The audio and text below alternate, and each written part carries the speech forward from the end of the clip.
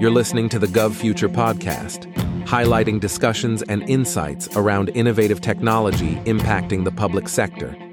Hear from experts working with and inside the government on ways that technology is shaping the future of the public sector. On this episode, we feature a panel discussion from the November 15th, 2023 GovFuture Forum DC event. We'll hear how AI, machine learning, and IoT enhance data analytics capabilities at different government agencies, how they are employing sustainable IT modernization efforts, and issues related to data governance. On the panel were Adderall Roberts, CIO, Defense Logistics Agency, Dr. Gregory Pappas, Associate Director for National Surveillance, FDA, and Stephen Wong, Department of Energy. Stay tuned. All right, well, wonderful. So with that, I will do a quick introduction of myself and then we'll pass it over so you guys can have it. I'm Kathleen Walsh. I am an Executive Director here at GovFuture. I'm so excited to be moderating our panel today. And the topic of our hot topic panel is IT modernization, data, and analytics. So I'd like to have you all start by introducing yourself for about a minute or so to our audience and tell them one fun fact about yourself. We'll start with you, Adara. I don't know about a fun fact. So good morning, Adderall Roberts. I'm the CIO at Defense Logistics Agency. A little about my background, Air Force veteran. Actually graduated with a business administration degree. So I wasn't born in IT and a developer and all that stuff. So how I ended up here, I don't know. But I was voluntold. Served 4 years in the Air Force, did a couple of years in private industry with CACI before becoming a federal civilian. I joined the senior executive service in the Department of Defense in 2019. I was what we call a program executive officer. So what that means, I was in charge of all the IT business applications and development for DLA and for some DoD level programs. So we have about $2 billion worth of IT cyber infrastructure at DLA supporting our mission. What folks don't understand about DLA, one, we're the only combat logistics support agency in the country, but we also have a huge whole of government. We'll talk COVID. If you think about COVID, your PPE that you receive, the test kits that you received in the mail, things of that nature, we partner with HHS and others to make that happen. The value of DLA is our speed, our ability to do volume. We do about 10,000 contracts per day at DLA at scale where no one touched it, all automated orders that occur. But then we also support national disasters, things of that nature as well. So we like to say anything that our warfighters need, from the boots, the clothing, the food, the munition, anything that they have that they need to go for deployed, that's provided by DLA. So I'm very excited to talk to you about our journey today. We're on a digital business transformation journey that I'd like to share some insight with today. And the one fun fact, so I'm from a little town called Speed, North Carolina. You'll miss it. There's a stop sign and then you're in the next town. But General Hugh Shelton, former Joint Chiefs of Staff, is from that town, as well as my father. So it's pretty unique in a town of about 400 people. You've got a 4-star, a senior executive, and a command sergeant major, which represent the top 1% in the Department of Defense. So, and we actually all know each other. Hi, Greg Pappas. For those of you in the room, you've heard me speak already, but maybe there's a few people online who are tuning in late. So I am the associate director at the Center for Biologics at the Food and Drug Administration. I'm a physician, and I do. I call myself an influencer. I try to help steer the FDA and other federal government partners in directions around what we call the government, particularly at the FDA, real world evidence, data collected as part of routine clinical care, which has become a very important source of data to manage care. And the hope is to help you reuse that data to manage the enterprise across the enterprise of healthcare broadly for what there are data needs for many partners to improve the quality and efficiency of healthcare more broadly, along with our mandate at the FDA, which is to ensure the safety and efficacy of medical products.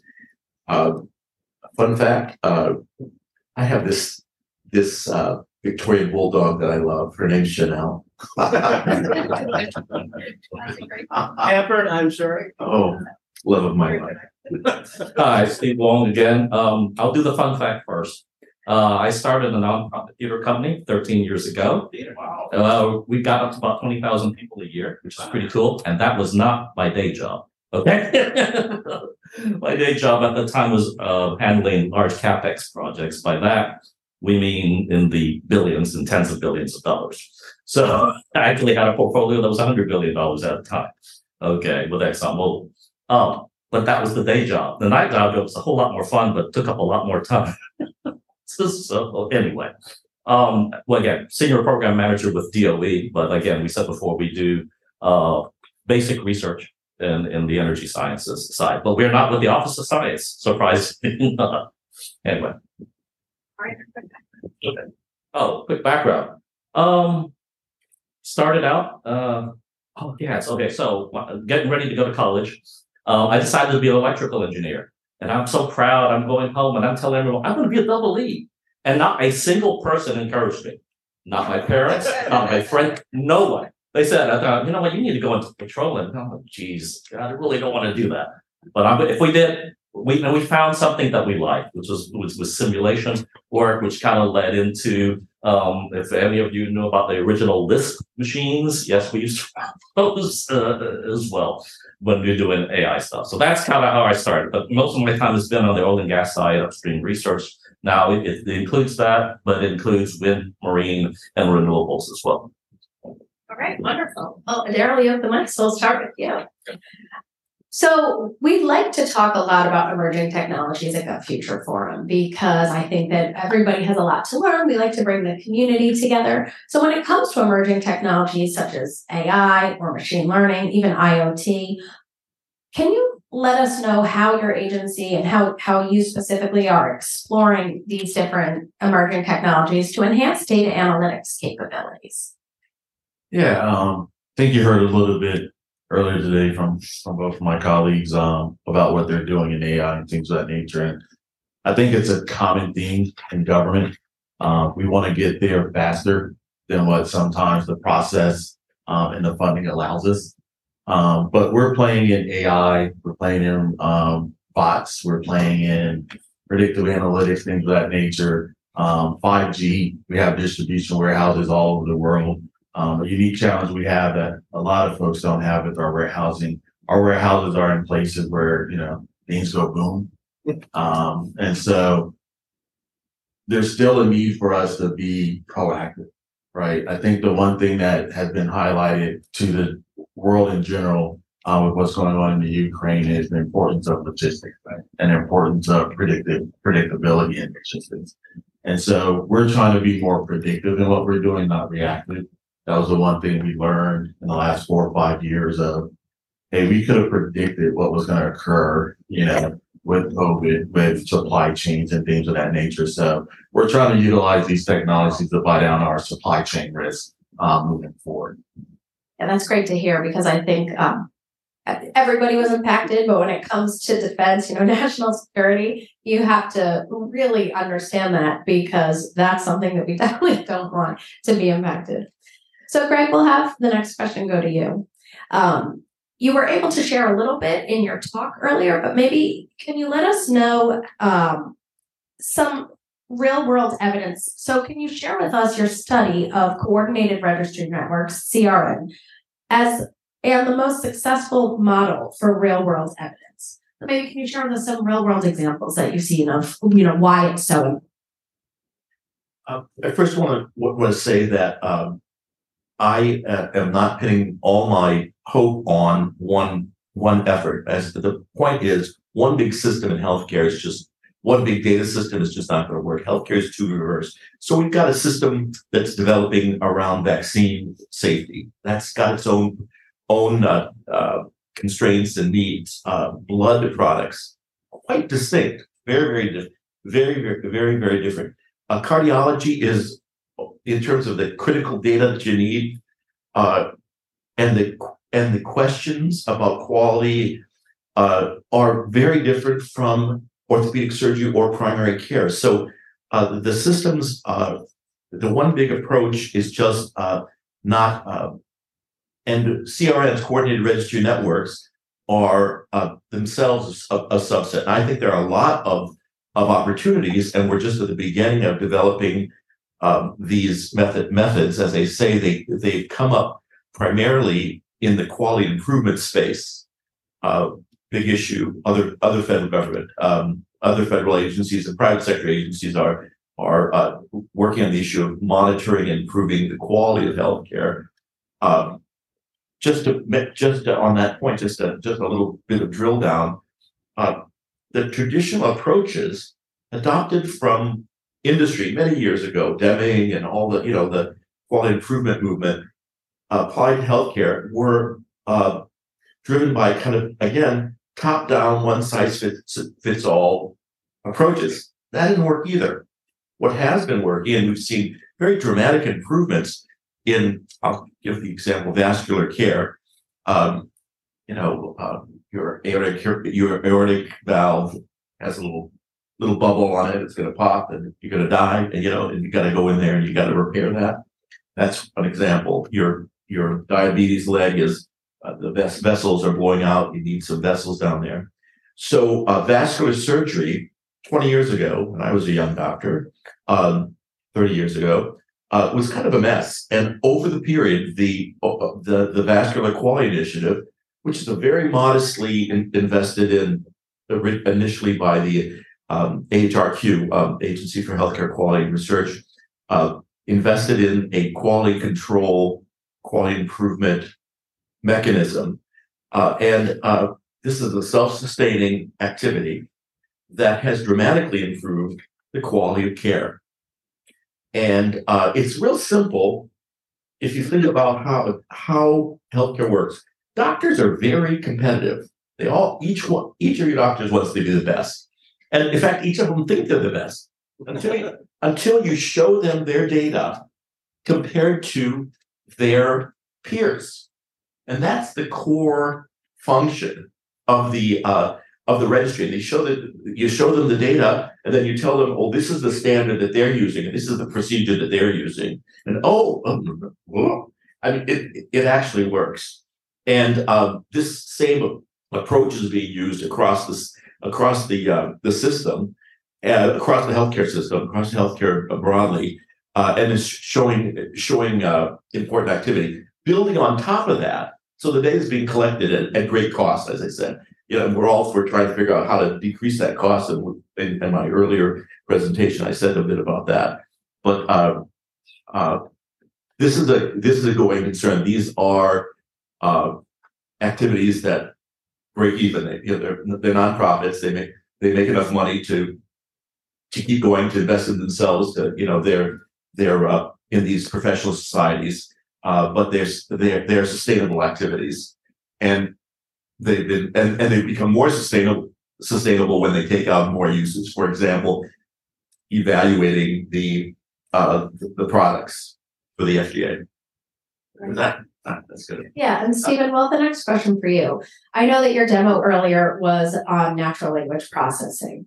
So maybe can you share with us how the Department of Energy is looking to explore AI, natural language processing, other areas related to AI to help with their mission and to help make data-informed decisions and using that technology to, improve outcomes? I think we talked a little bit about some of the use cases in the positive sense, like I said, with this tighter loop in terms of experimentation, certainly in terms of data discovery. We've got they're trying to tie it into molecular models to kind of see, what kind of things can we create, whether it's something that's thinner, faster, smaller, more explosive, whatever. Yeah, but so there's that element. But the reality is, we're trying to find weaknesses, and it's not this. It doesn't have to be an LP. There will always be some new emerging technology, but we have to be at the forefront. We have to be agile, not to overuse that word, and adapt. Like I said, technology is changing every day. So whatever it is, and we have to have some opinion. I don't know. You probably haven't read the latest executive order. Look for a summary. Promote that one. So unfortunately, it's written by committee. It sure seems like it. There's a lot in there. There's some interesting takeaways, and which we have to follow, of course. But at the end of the day, we just have to figure out how do we get our government processes to be able to respond quicker to the changing landscape of technology. It's that simple, because it keeps changing faster and faster. Yeah. Great insights. Daryl, the next question's for you, because we touched upon logistics, right, which is incredibly important, probably something you deal with all day, every day. And so how are you looking to industry and other agencies that also have similar issues to learn from them? So we're very reliant on industry. So when I look at my organization, we probably got about 2,000 IT professionals spread throughout DLA. But if you look at our contract support, we probably have about 6,000 that support us across the IT spectrum. And to the point you just made in terms of how do we do things better in the government, our digital business transformation process is asking the question of why can't we do things like industry? Why can't we process like the Amazons, like the Lowe's and others in the world? So we're moving to more commercial products to say, hey, this is the product, this is how it works out of the box, this is how industry uses it.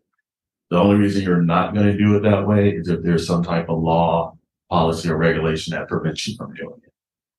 And so we're being very intentional about that. We're working with our partners in GSA, our NATO partners, and others.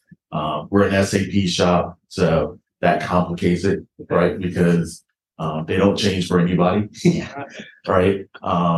But we've changed our approach as well, because traditionally as a government, industry views it as you don't have a choice. So whatever we give you, you're going to adapt, you're going to customize it, you're going to pay for it. And so what we've done, we've said, well, we're going to use things out of the box, but we have things, low-code platforms that, hey, if we really have to do something that is uniquely government, let's put that process on that low-code platform. Let's keep our data inherent, make sure we have the data rights, and then do that ourselves, right? And so that's changing the conversation with industry. And we've also brought those industry partners together. So our ERP vendor, our low-code vendor, our bot vendors, our data platform vendors, we bring them in a room and we say, hey, let's talk about what this looks like end to end. How are you going to complement one another within our environment? And then our system integrators within the government, more so than the technology owners themselves, your system integrators are vital to what you do, because we've customized what industry has put out so much that if you don't own the process, document that process, they pretty much own your organization. And so we start holding them accountable, right? If you've been within our organization for 5 years, 10 years, et cetera, I shouldn't have to explain my requirements to you. You should inherently have that knowledge and be able to deliver with more velocity. And if you can't, break ties, right? I think as a government, sometimes we are used to status quo. It's a built-in excuse of, well, the vendor can't, the vendor can't. We have to be more aggressive in our acquisition posture. And if someone's not delivering, thank you. Who's next? Yeah, that's a great mindset that I don't think everybody adopts. We ran a GovFuture forum last week in Silicon Valley at Stanford when we were out there. And it was a really interesting mix of people, especially being on the West Coast, because when we run our events in DC, I think that everybody's so used to working with and around government, whether you directly work with the government or you have neighbors that work in the government or relatives that work in the government. But once you leave DC, it's very different. And the government is not a huge employer in Silicon Valley as it is here. So you're able to get that unique perspective and really see industry out there differently. Do you want to? Well, and And you bring up a great point, because what's unique about what we do, and people don't realize this, we love small business. Yeah. Right. I mean, we look for that small business. That's where the innovation happens most of the time. Right. And so our R&D department, and the things that we do, we're really looking to that small business for that innovation. And sometimes it's not always on the technology itself. Sometimes it's in the culture, the change management piece, because culture will kill any type of technology or strategy you have, just like that. We always say it's people, process, and technology, and technology is not your issue. It's not your issue. No. And so what we've advised small businesses to do, right? Flip the paradigm, right? The government is incentivized towards you. And so don't think you have to go beg the huge companies to, hey, be my partner, be my partner. It's actually the reverse. They should be coming to you as a small business saying, hey, can you partner with me so we can win more? So when we were out in Silicon Valley, we had U.S. Coast Guard, we had DIU, Defense Innovation Unit, there's their Palo Alto office, and we had Ensign out there. And there are opportunities. The problem is that industry doesn't always want to or know how to work with the government, especially outside of this area. So what are your agencies, and I'll open this up to all three of you, what are your agencies doing to make it easier to work with small business? And what are you doing to find the small business? So we have about 8,500 small businesses that we work with at DLA. And that's down. About 5 years ago, it was about 12,000. Some of that is the pandemic, of course.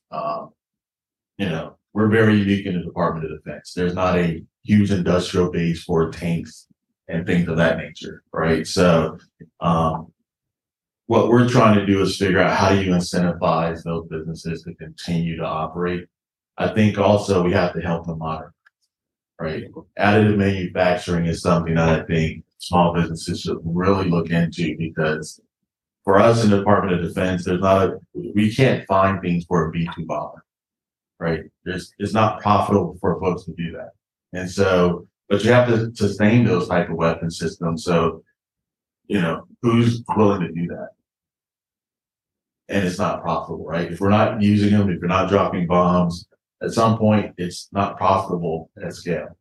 And so we've had businesses that have literally told us, until you get to a certain order volume, we're not opening our factory, right? And so part of what we're trying to do is, how do we accelerate the availability, the use, the acceptance of additive manufacturing, 3D printing, to the point that it's just like building a car in a factory, right? You have car factories all over the place. So we're trying to figure out at scale, how do we incentivize the industry? How do we incentivize the folks building that technology to make that readily available so it is advantageous? And the other part, it's just hard to register with the government, right? Everyone loves SAM.gov.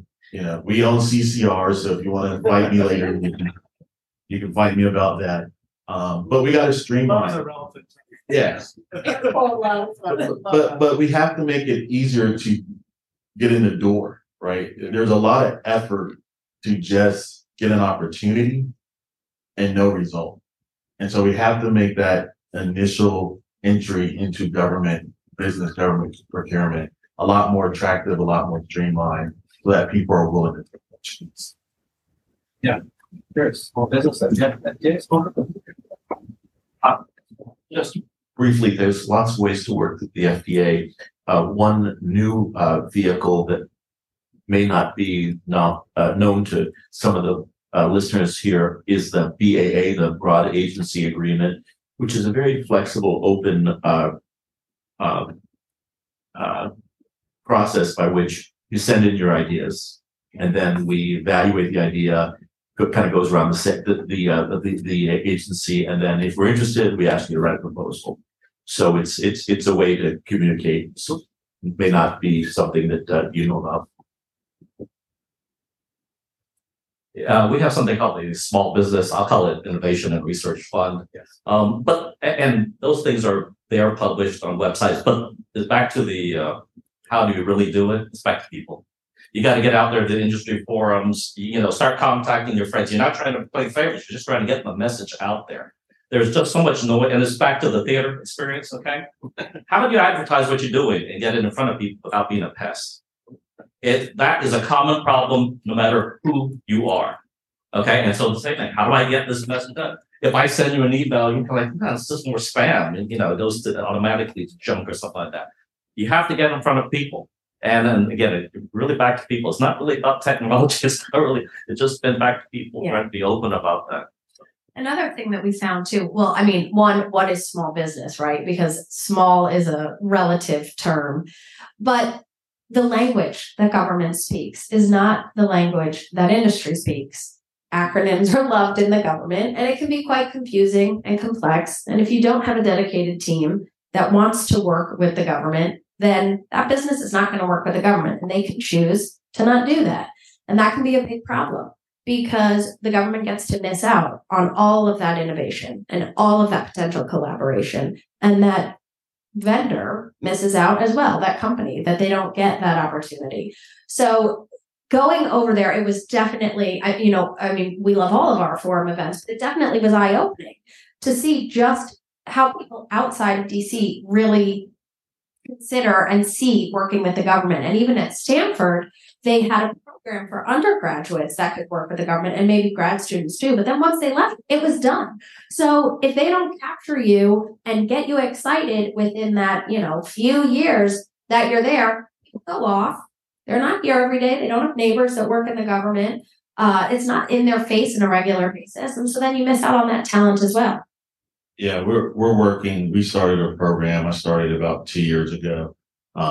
First working with OSD, called Taking the Pentagon to the People, going out to different universities and colleges and say, hey, we're DOD. What do you think about us? But then we took it a step further at DLA and we started signing agreements with them to, hey, we're going to help you with career fairs. We're going to help you understand the department. And what I've asked the presidents also, well, what do you think about a course in the defense logistics? Like, we really want to have your students come in, do some real world interning, work on some government problems, come out with the clearance, right? You're going to have to make yourself marketable. So we're trying to take that extra step to say, hey, we want to expose you to what we do. You may not end up working for DLA, but you may work for another federal agency or you may work for a DoD contractor, right? But we're trying to get to the students early in their academic career so that, we're not the last resort. That is really wonderful to hear. Yeah, that's what they were sharing, that they said because the government doesn't always have a favorable view, especially outside this region. And if you get folks in early, you expose them to what they can do, the opportunities that exist for all different roles. They found that when students left, they had a much more favorable view, and the potential to work for an area of government was a lot higher. So it's really wonderful to hear that. So I'll have one more question, then I'll open it up to the audience because this has been such a wonderful discussion. So IT modernization is a theme, I think, in all of our GovFuture Forum panels because it's hard not to be, right? It's an ongoing process and it needs to continue to evolve and be thought and rethought about. So what strategies are your agencies employing to ensure the scalable and sustainable implementation of modernization efforts, particularly in the context of data and analytics, as that is the topic of our panel? So Stephen, we'll start with you and we'll work our way down. There are a lot of efforts. I'm going to talk about the low end effort, okay? Because Office of Science, which somebody mentioned before, they get these, oh, you know what? We need to start studying large language models. I need several $1 billion from Congress. That's not me. I'm used to that, but that's not me. On our side, if we're lucky, if it's a couple $1,000, that's a lot. So we have, and I want to mention this, I come from a .com background. For a short part of my resume, I worked at a .com. Not successful, but that's okay. But the interesting thing about this, back to agility, being able to do things quickly, that's the way we think on our side of the fence. So to back to the question, the IT modernization, we want to leverage as much as possible where we can, what industry has to offer. But as we've said before, and as you know, we do have specific requirements, whether they're privacy or data classification, data privacy, those kind of things that we have to deal with. And of course, when you're number one, guess what? You get attacked. So every little thing, it's a big deal, right? If it makes it in the news, not a good thing, right? but we don't have infinite resources. And that's what we have to get people to think, is that we have to think differently. We have to think out of the box. The good thing about doing government, or even what I think theater work, had to do with project execution. It doesn't matter if you have the greatest ideas. If you don't execute, you're nowhere. Definitely true in government. But the flip side of that is we can't get into this checkbox mentality where for you to have a project with us, fill out this form, which is probably, how many pages long, make sure it has all these things. And if you don't do one little thing, you're out. Okay. And there is an element to that. I get that. But whether it's selecting people, whether it's selecting projects, we've started, I think GSA started, and we need to continue that too, where we need to this retrospective. What projects were successful? What is your metrics for success? Why weren't they successful? Not just did you execute them, that kind of stuff. What makes them successful? And I think what you will find is a lot of those things aren't captured in our normal forms. When you hire someone, there's a reason you have this 1 year period when you're evaluating them, because you're evaluating them on the job, not what they said in their resume or the things they did in the past, but how do they work with you as a team? And some of that can only be done right there, then and there. But we need better ways to be able to do those assessments.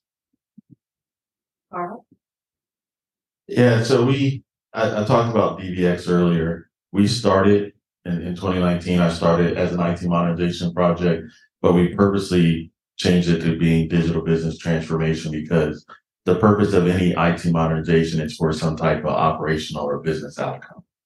So we wanted to make sure that the business was involved front and center. I didn't want it to be a CIO shop effort. All the IT folks go in, we put something out there, you tell me how you hate it, and then I have to go fix it, right? We said, hey, let's start with the business and what is it that you're hoping to achieve, right? Based upon us doing this transformation.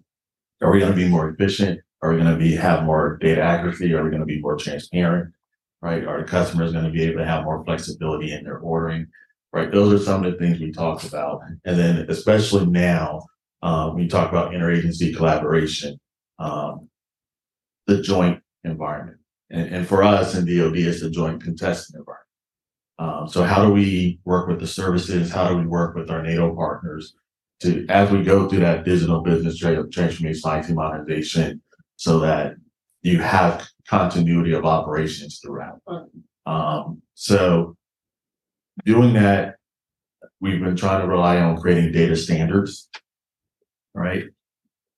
Let's get to everybody calling it Apple an apple, right? And not it's a pear for you, it's a banana for someone else. Because we have about 10 billion transactions that we manage for DoD throughout a year. And there's a lot of data translation that happens because folks don't have data standards, right? What you call something in your system, I call something else. And so there's a cost to that. And there's a risk to data integrity whenever you're doing that and folks are doing analytics. So we're focusing on standards, data governance. How are you tagging your data? Can I see it? Creating APIs so that it's easier to share that information as previously. And then making sure that we're thinking about data analytics and cybersecurity at the front of that modernization effort and not doing it as a result of, an adversary coming in and attacking it. So for us, that transformation and focus on data analytics from a logistics perspective, our information moves first. I can't deliver a part. I can't get something to the warfighter without having that information and that data. So I have to protect it, understand it, and know when I want to utilize it up front before you start any IT modernization effort. That's great. Greg, do you have comments on that? I'll be real brief. Okay. HHS and FDA have a very robust IT modernization efforts. I'm not involved with the internal activities. I'm more focused on the external. I want to just make an academic comment, kind of dilating on what Stephen Wong said.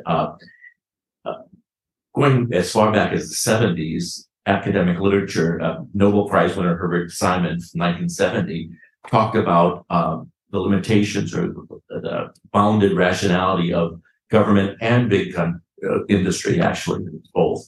You saw them having the same set of problems that he identified as single loop and double loop learning. Organizations learn in particular ways, and the single loop is what predominates. That is, they evaluate their implementation, but they don't evaluate the strategy. That's the double loop. They don't question those. So. This is Stephen is absolutely right, and this is something that is a difficult problem for all big companies and government.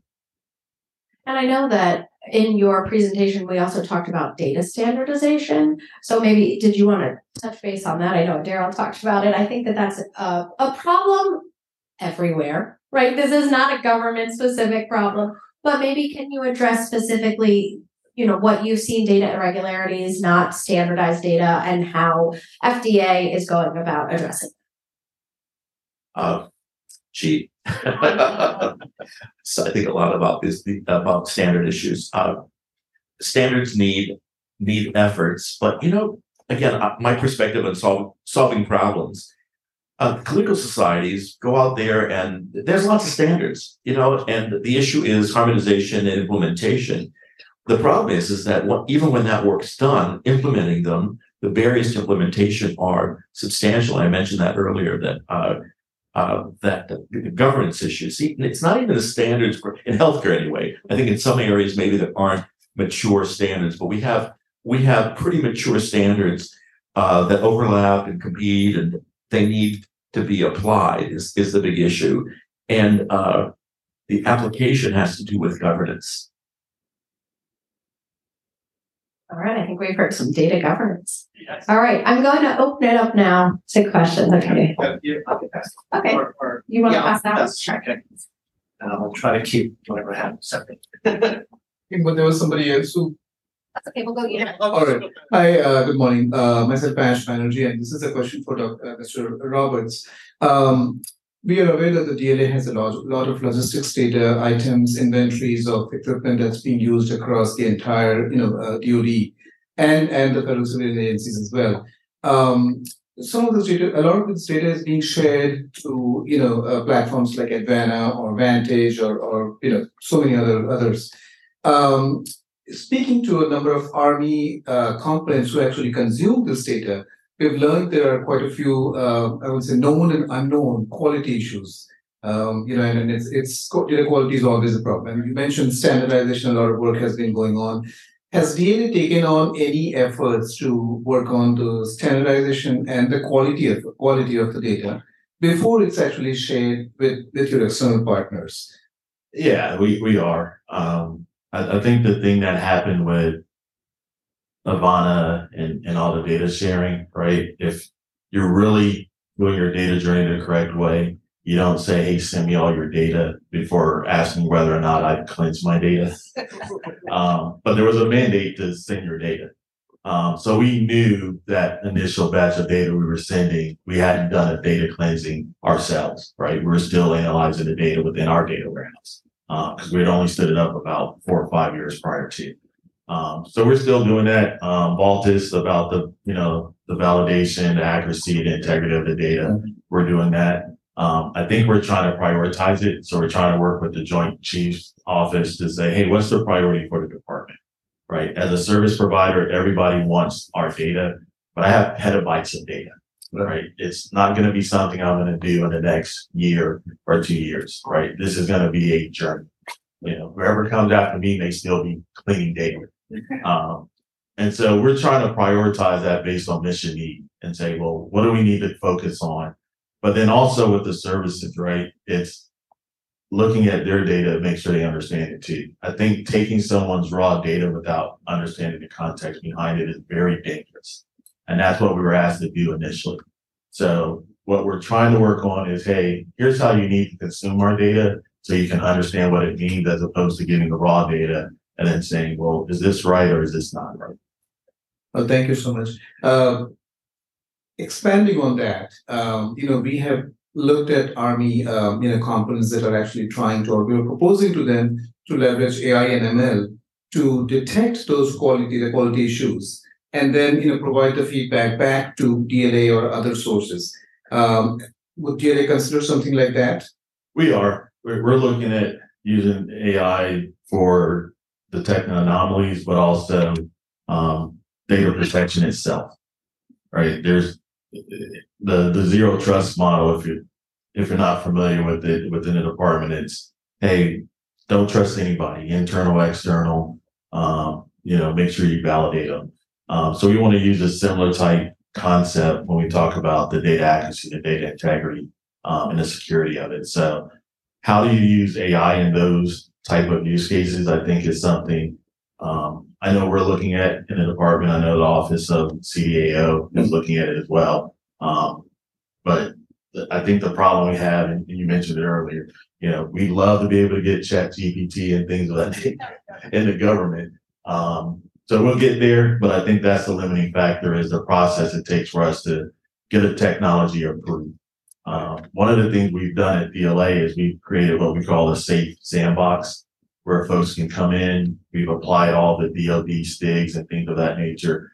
Because FedRAMP certification is good, but within a department, we require a little higher level of cybersecurity. And so we stood up an environment where folks can come in, test their software against it, and understand what you need to do to get approved to be on a DoD network. So we're going to have a hackathon in January, a generative AI hackathon where we're going to invite industry to come in. We'll give you some use cases from DLA and give it your best shot. Yeah. That's great. Thank you so much. I might have another. Okay, so we'll close the last. Great. Question back here. So this one is more on modernization side, and we've been talking about the emerging technologies, but we should also be mindful of all these legacy systems that have existed for decades and have technical debt, a lot of data. In order to apply modern technologies, have a better user experience and things like that, we probably need a good visibility into our portfolios. What are the different efforts we're doing? And I know we've been talking standards and things like that, but unless we have visibility of the portfolio, we're not going to be very successful in modernizing. What each one of you are doing in your agencies operationally to get that visibility into the portfolios so we can properly and swiftly control it. And I know there are agile practices, simply means that we're not mainly doing greenfield projects, maybe brownfield projects where we want to have visibility and apply modern technology for a better user experience. Like I said, Always come back to money.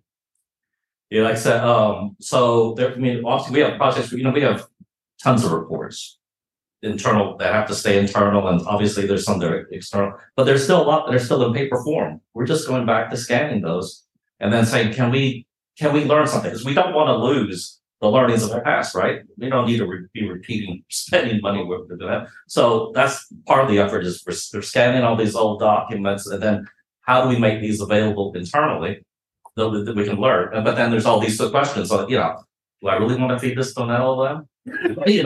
or how much, or does it have to be the air gap version or whatever? What can release? Because again, we work in the unclassified space. Most everything we do has to be out there.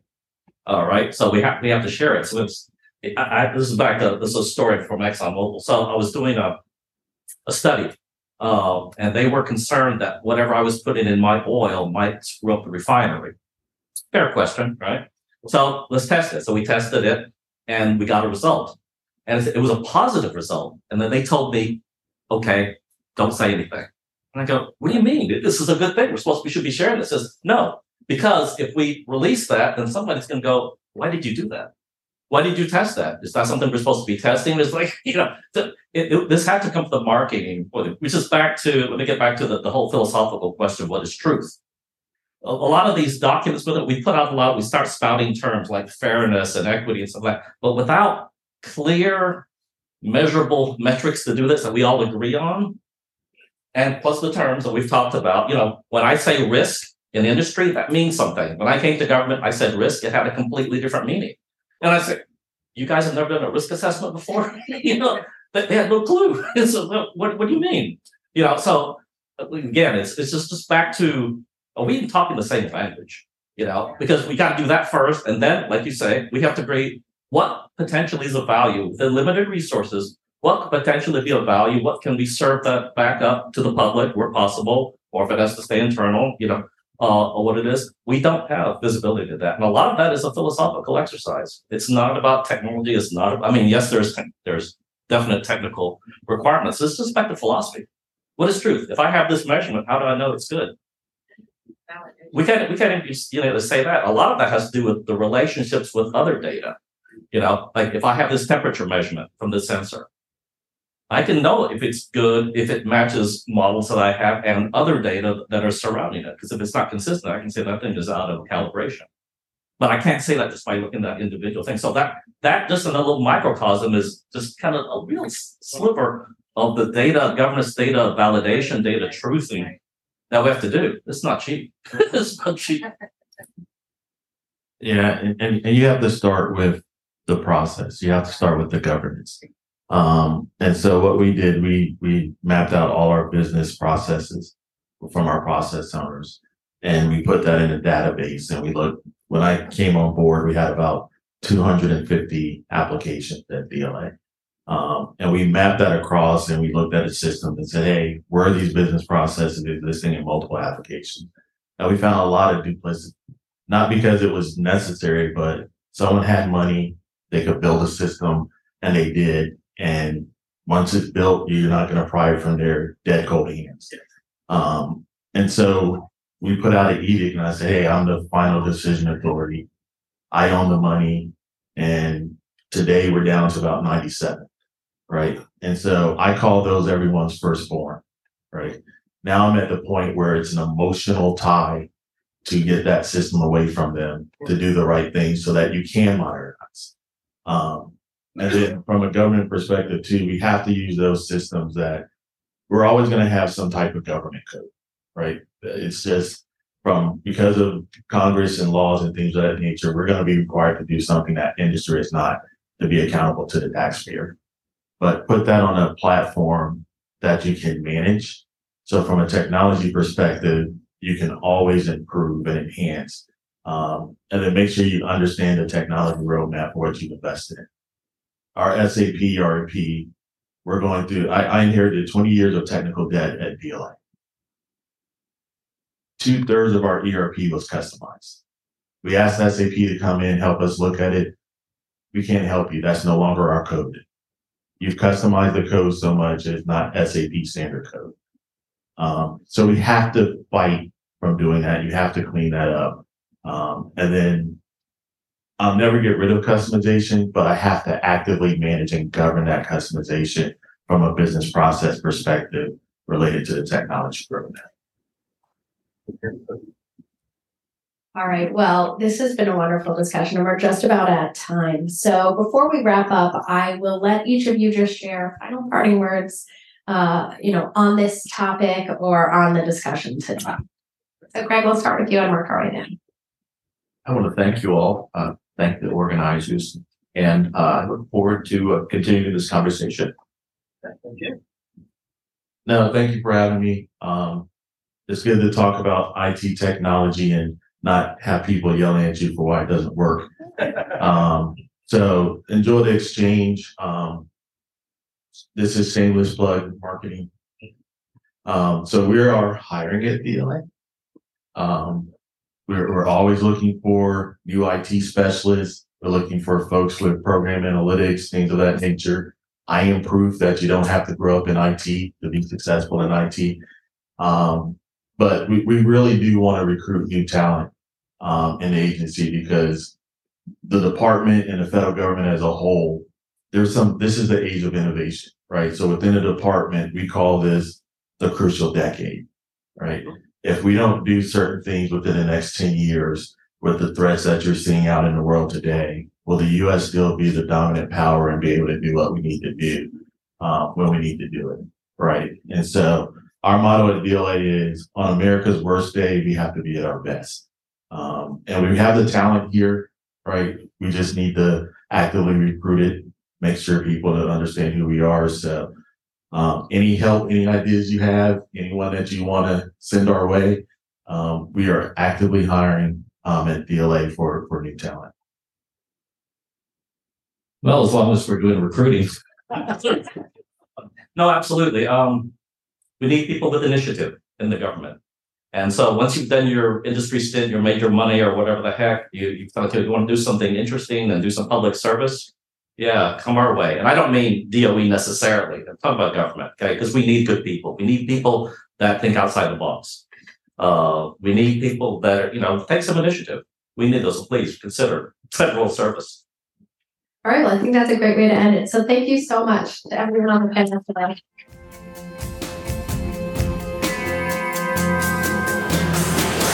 To view this episode's show notes, find additional episodes, subscribe to this podcast, and join the fastest growing community of government innovators, go to govfuture.com/podcast. This sound recording and its contents are copyright GovFuture, all rights reserved.